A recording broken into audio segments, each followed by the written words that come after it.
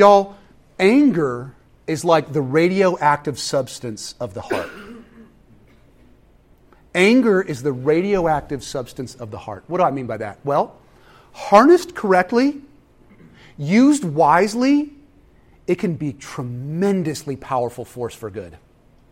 It can. But oh my, if there is a spill, and when it boils over and it bubbles over and it spills on the ground, it can cause tremendous amounts of destruction and harm. Anger is the radioactive substance at the core of our hearts. I think that's exactly what the Bible is teaching.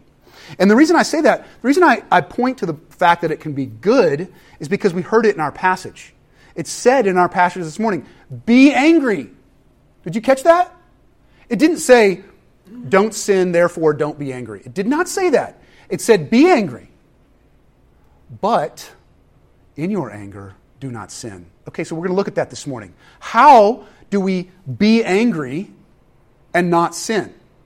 How do we have the good side of anger, but not the bad side of anger? Let's dive into that. But before we dive in, I want to throw out a couple of stats. Because I was like, I know I cannot be alone in this. And it's true. Online, there's a lot of anger you read in comment sections, but I'm not even talking about that. I'm talking about a survey here. 64% of people, this is a survey that was done called The Boiling Point. It was all about anger management in the United States. It was done in 2016. 64% of people in 2016 said the world is becoming an angrier place. I think that number might even be higher if we did it this morning. Almost a third of people polled said they have a close friend or family member who has trouble controlling their anger. More than 1 in 10 say they have trouble controlling their own anger. More than 1 in 4 people say that they worry about how angry they sometimes feel. 1 in 5 people say they have ended a relationship or friendship with someone because of how they behaved when they were angry. Fewer than 1 in 7 of those who say they have trouble controlling their anger have sought help for their anger. So it is it is not getting better, it seems. Let's put it that way. And then I went, who are some of the calmest people I know for this next little statistic here? I was like, the Brits, right? The stoic Brits. So I was like, okay, let's look at the London Times. They did a survey also in 2017 about anger in the UK. It's not better over there. Check this out. 50% of Brits have reacted to computer problems by hitting their PC, hurling parts of it around, screaming, or abusing their colleagues. 64% of Britons working in an office have had office rage. Now, they may have hidden it because they're Brits. 45% of Brits regularly lose their temper at work. The UK has the second worst road rage in the world after South Africa. I guess it's because they drive on the wrong side. And then 27% of managers in the construction industry have sought medical help for stress, anxiety, or depression. 1 in 7 adults have sought medical treatment for stress. Okay, there you go. Personal example, statistics, anger is real. It's out there. And the Bible has given us ways that we can deal with it, that we can understand it first, and then ways that we can deal with it. So to understand it, we're going to look at the good side of anger first. That's our first point, the good side of anger.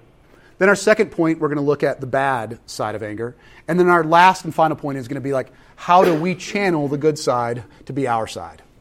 Catch that? How do we channel the good side to be our side? So the first thing, anger, again, the passage says, be angry, but do not sin. The Bible, and I'm going to dive into this in a second, talks about God being angry. Jesus got really angry. And we know from what Scripture teaches that Jesus was sinless. So it is absolutely possible to be angry and to not sin. Now, here's why. Anger is deeply connected with love. Have you ever thought about that? Anger is deeply connected to love. If you don't love anything strongly, you will not get angry. So what that's saying is, honestly, y'all, the opposite of anger is not indifference and apathy. That's not the case. Because if you're indifferent and apathetic, it just means you don't love anything. It just means you don't really care about anything in the world. But if you really love some cause or you really love a certain person, you will protect them. And more than likely, in your protection of that thing or that person or that cause that you love, you at some point will probably get angry because of the sheer injustice of the world around us. You know, when we were in Durham, North Carolina, that's where we were before we moved to Virginia. It's a significantly less safe place than Lexington, Virginia, which is where we were before here, and even Charlottesville. And so I would hear on the news about murders almost every day. And there were neighbors we had in our neighborhood who had their homes broken into or weird people stalking around outside their house. And so I decided we needed to come up with a protection plan. So my protection plan was I grab the first weapon and then go into the closet, get the second weapon. I give Christy the second weapon while I hold on to the first weapon. And then she goes and grabs the kids, and she brings them into our closet that we had in our bedroom upstairs. And then I take the first weapon, and I stand at the top of the stairs. Not stand, I was actually going to lay down at the top of the stairs and kind of listen for any sort of noises or flashlights that might be moving around downstairs. And I had this thing planned out to the minute. I was like, okay, you go here, get this, get the kid in there. Why? And y'all, I can guarantee you if somebody had been in that house, and which thankfully never happened, and they had the intention of harming my family, I would be angry. And I think I would be angry enough to harm them first, which is weird because I don't like fighting. I'm generally a flight person when it comes to getting in conflicts with people. But here's the reality. My family is going to be protected. They are going to be protected. And do not get in the way. And you're going to cause some anger if you do. If you harm my family, you're going to cause some anger. It's just that simple. Y'all may have experienced this yourself. And that anger usually comes out. I have no desire to hurt someone. It would be awful. But there might come a time when I would need to in protecting that which I love. So the Bible talks in a similar way about God. God's wrath is his love in action against sin. Have you ever thought about it that way? It says, behold, the storm of the Lord, Jeremiah chapter 30, wrath has gone forth, a whirling tempest. It will burst upon the head of the wicked. The Lord is a jealous and avenging God. The Lord is avenging and wrathful. The Lord takes vengeance on his adversaries and keeps wrath for his enemies. Nahum chapter 1, verse 2. For the wrath of God is revealed from heaven against all ungodliness and unrighteousness of men who by their unrighteousness suppress the truth. Romans chapter 1, verse 18. Okay, bottom line, God has wrath. God has anger. But it's against sin. It's against the fact that there is so much injustice, so much oppression in the world, that it's right and good for him to get angry. Because it's his glory that is the thing in the universe most worth protecting. God's glory is the thing in the universe most worth protecting. And he is going to protect it with everything he's got. And he calls us, if we're believers, to also protect the worth of God, the name of God, in a similar way. So there is times when anger is justified. So God, he still is love, though. He does all of this for his own glory. God's love for his glory motivates his wrath against sin, because sin is something that diminishes his glory. It diminishes his value in the life of a human being. Okay, so now let's look at Jesus. So that's God, right? He is protecting something worth protecting. And his anger, his wrath, comes out on the protection of that thing worth protecting. Okay, so Jesus, same thing. Same thing happens. It's the famous story you've heard in the New Testament where Jesus is in the temple courts. I don't know if you've heard this one before. It's famous even in sort of the secular world. He takes tables in there and he overturns them. There's money flying. There's chickens that are getting up in people's grill. He is going bananas inside the temple courts. And he is angry, it says in Scriptures. But what is he protecting at that point? He says, this house, this temple, is a house of prayer for the Lord, for the Lord's name. And you have turned it into Dollar General. This should not be. This should not be so. This is unjust. This is wrong. This is making the name of God, spitting on the name of God, essentially. He's saying, no, no, no. His anger is coming out, and it's righteous anger. It's a good thing that he gets angry when he's protecting something like that. Okay. So the bottom line is the same can be true for us, y'all.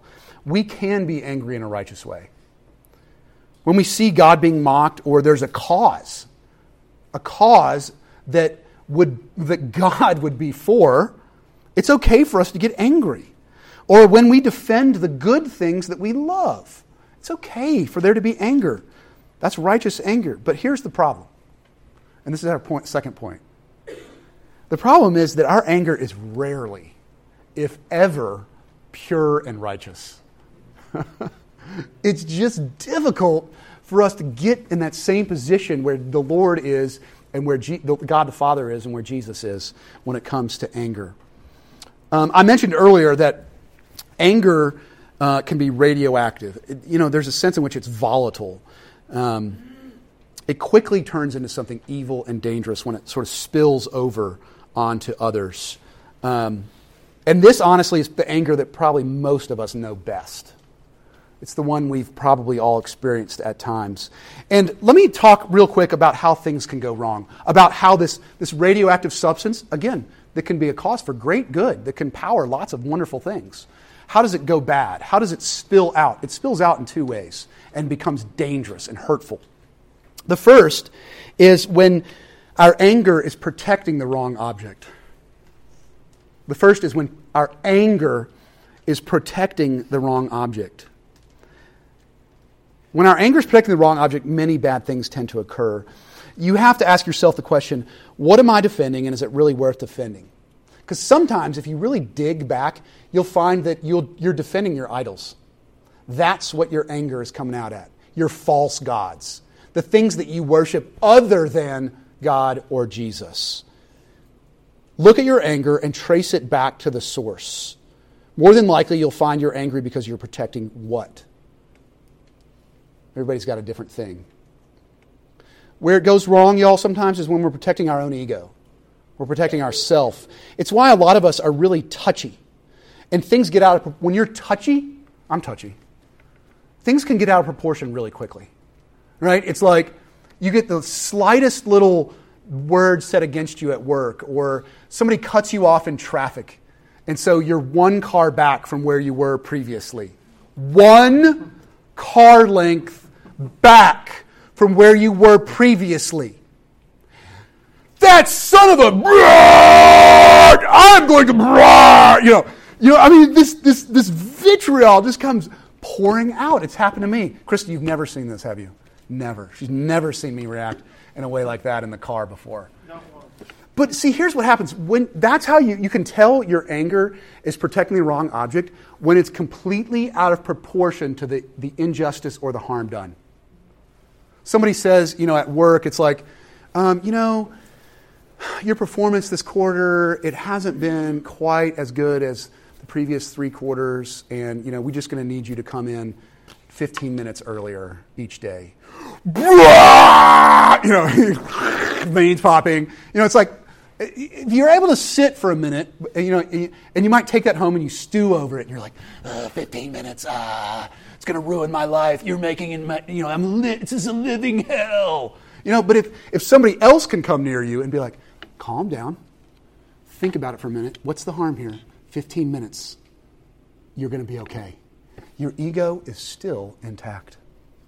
So again, y'all, that's a warning sign that our radioactive substance inside of us is spilling out.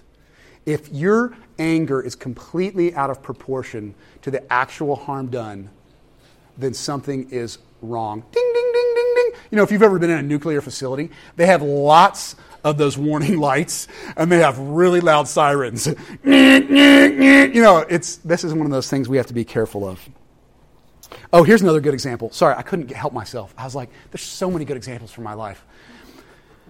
The person in front of you at Starbucks who orders the triple shot pumpkin spice latte with almond milk. And, okay, fine. Your order took 12 minutes. I'm cool. We're all good. Then they get up there and they're standing in line and we're both waiting because our names are on the Starbucks coffee labels, cups. And they take theirs, and my drink is currently being made. And they take theirs and say, "Taste. I don't think there's 3 shots in here." That's what I can't help it. It's completely out of proportion, but I'm like, it doesn't taste like there's 3 shots. Let me show you 3 shots. Okay, I didn't actually throw it in anybody's face, y'all. But have you done this one when you're at a restaurant? At a restaurant? Oh boy. They made you wait an extra 4 minutes past what you wanted to wait. Uh-oh. That waiter better watch out, because of course it's the waiter's fault, isn't it? That the food is coming out slow, or that you're not quite getting to the front of the restaurant. It's come out at a restaurant. I'm just yelling at somebody because, man, you are not treating me the way I need to be treated. My ego is feeling hurt right now. Okay, I'm sure y'all could come up with another 50 examples, but we've got to move on. And we've got to get to the point of how do we fix this? How do we heal from this? Our anger can often be protecting the wrong object. Protecting the wrong object. Things such as a fragile ego, things such as a cause that honestly doesn't matter to the world or to God. But also, our anger can be pointed at the wrong object. We can be protecting the wrong object, but we can also be pointed towards the wrong object. What do I mean by that? Well, it's kind of like when you had a hard day at work, people were mean to you, you didn't get the props you deserved, and you come home and you slap your kid, or you yell at your kid.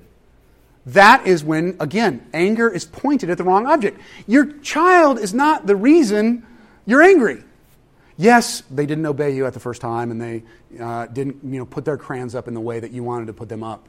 But when you destroy them by your anger, destroy their little hearts by your anger, it is the wrong object. You're pointing your sense of injustice at the wrong object, right? You want to be able to point your anger, the sense of injustice, at the right things. You want to use that energy for good and not for evil. So we might be mad. Here's another example. We might be mad about the injustice done to immigrants or women or children or the poor or the elderly, or name the cause, throw it in there. And we take it out sometimes on our neighbor. Instead of actually fighting for one of those causes and getting behind one of them and rallying people and doing positive good things to help the poor and collect money, we end up angry about these injustices in the world, and then we find out our neighbor, our next door neighbor, across the street neighbor, they have a different view than we do about one of those things. And we get angry at our neighbor. Again, it's exactly the wrong object for where our energy should go. Our energy should be going towards the cause, not the person who has an opposing view about the cause. Does that make sense to everyone? Wrong object. Wrong object. Y'all, we do it all the time. I do it all the time. We get confused because our anger, I mentioned radioactive. It's like an energy. Anger is like an energy within it. It's an engine. And it's a good thing. It keeps you going. It keeps you fighting for right. It keeps you fighting for justice in the world. But again, it's got to be protecting the right thing and pointed at the right thing for it to actually be of any good to the world around us without destroying the people that we love. Okay. So anger can be good. Be angry and do not sin, says the Bible. Anger can also be bad. As Jesus said, it's like you're murdering someone in your heart if you get angry with someone. You're imagining ways to blow their brains out with a shotgun, perhaps. Not good, says Jesus. Okay, so what's the solution? How do we lighten up? And how do we focus our anger to actually producing good in the world? There's a few ways. We're not going to get to all of the answers to that, but there's a few ways I want to talk about this morning. The first thing is, this is just a very practical thing. Good old TJ, guy who helped build part of this town, he says, when angry, count to 10 before you speak. If very angry, count to 100. Okay, so this is just like classic, pithy, silly, old school, helpful tips on dealing with anger. And it's true. Sometimes, because it's this energy within us, it's like an engine. Sometimes the right thing is you just count or walk away or go take a breather or go put yourself in a corner or whatever. That's right and good. But y'all, that is not getting to the root of the problem. But I just want to acknowledge that that is not a terrible idea. Let's do that. But also, it's not getting the root of the problem. As we've mentioned about all of these vices, these 7 deadly sins, the root of them of wrath and anger is pride. It's remembering, this is the hard one for all of us. Y'all, I'm totally fall into this boat. It's remembering that we are not the center of the universe. That's a tough one. It's remembering that getting our way is not the center of how things should go in the entire world. It's being able to laugh at how selfish we can sometimes be. Sometimes you just have to laugh at it and just be like, this is silliness. I'm one car length back from where I was. It's time to stay joyful in life. So the book of Proverbs is all about this. The book of Proverbs, if you summarize, there's like 15, 20 verses on anger in Proverbs. I don't have time to get into all of them today. But it's like basically the gist is chill out. Chill out, calm down. Nothing good is going to come when your energy is all stirred up for injustice and you spit it out at someone or something. Generally speaking, if it's in that mode, if it's in the moment of hotness, where it's not going to be something positive that flows from it. Chill out. Take some time to cool down. You're way more of a selfish idiot than you will admit on your best days. That's a hard truth to accept. You're way more of a selfish idiot than you're willing to admit on your best days. Accept it. Accept some humility and gentleness, and then as that God works it in our lives. Now that is not meant, hear me out, it's not meant to be like, oh, I'm just so stupid. Oh, bad self-esteem, I'm so dumb. It's meant to just be like, take stock of the fact that it's about others, as the Bible says. In humility, consider others better than yourself. So there's a consideration that has to happen. But also, there's the way to keep ourselves joyful in the midst of the reality of what we are and who we are as human beings is the fact that God has released us from our debt. And I conclude with this. Paul says at the end of that passage in Ephesians 4, he says, basically the antidote to anger towards another person or towards a group of people is forgiveness, is being able to truly forgive. Now that's easy to say, right? Hey, okay, Christ Central, just forgive. That's really hard to practice. It's really hard to do on a regular basis. But what the Bible teaches, what Jesus teaches, is when he talks about forgiveness, he talks about it in the sense of a debt. I've mentioned this before, but I'll mention it again because it's really helpful. There's a king who is owed millions of dollars by this one person. And this is Jesus telling the story. And he says, okay, the guy comes in and he says, I cannot pay. There is no way. I have like $5 and I owe millions. And God is like, the king, sorry, God is the picture of the king, says, okay, I'm going to wipe away your debt completely. And he is just overflowing with joy. He is jumping up and down, running down the streets, yelling how awesome it is. Another person comes up to him and says, hey, he sees one of his friends who owes him like $100.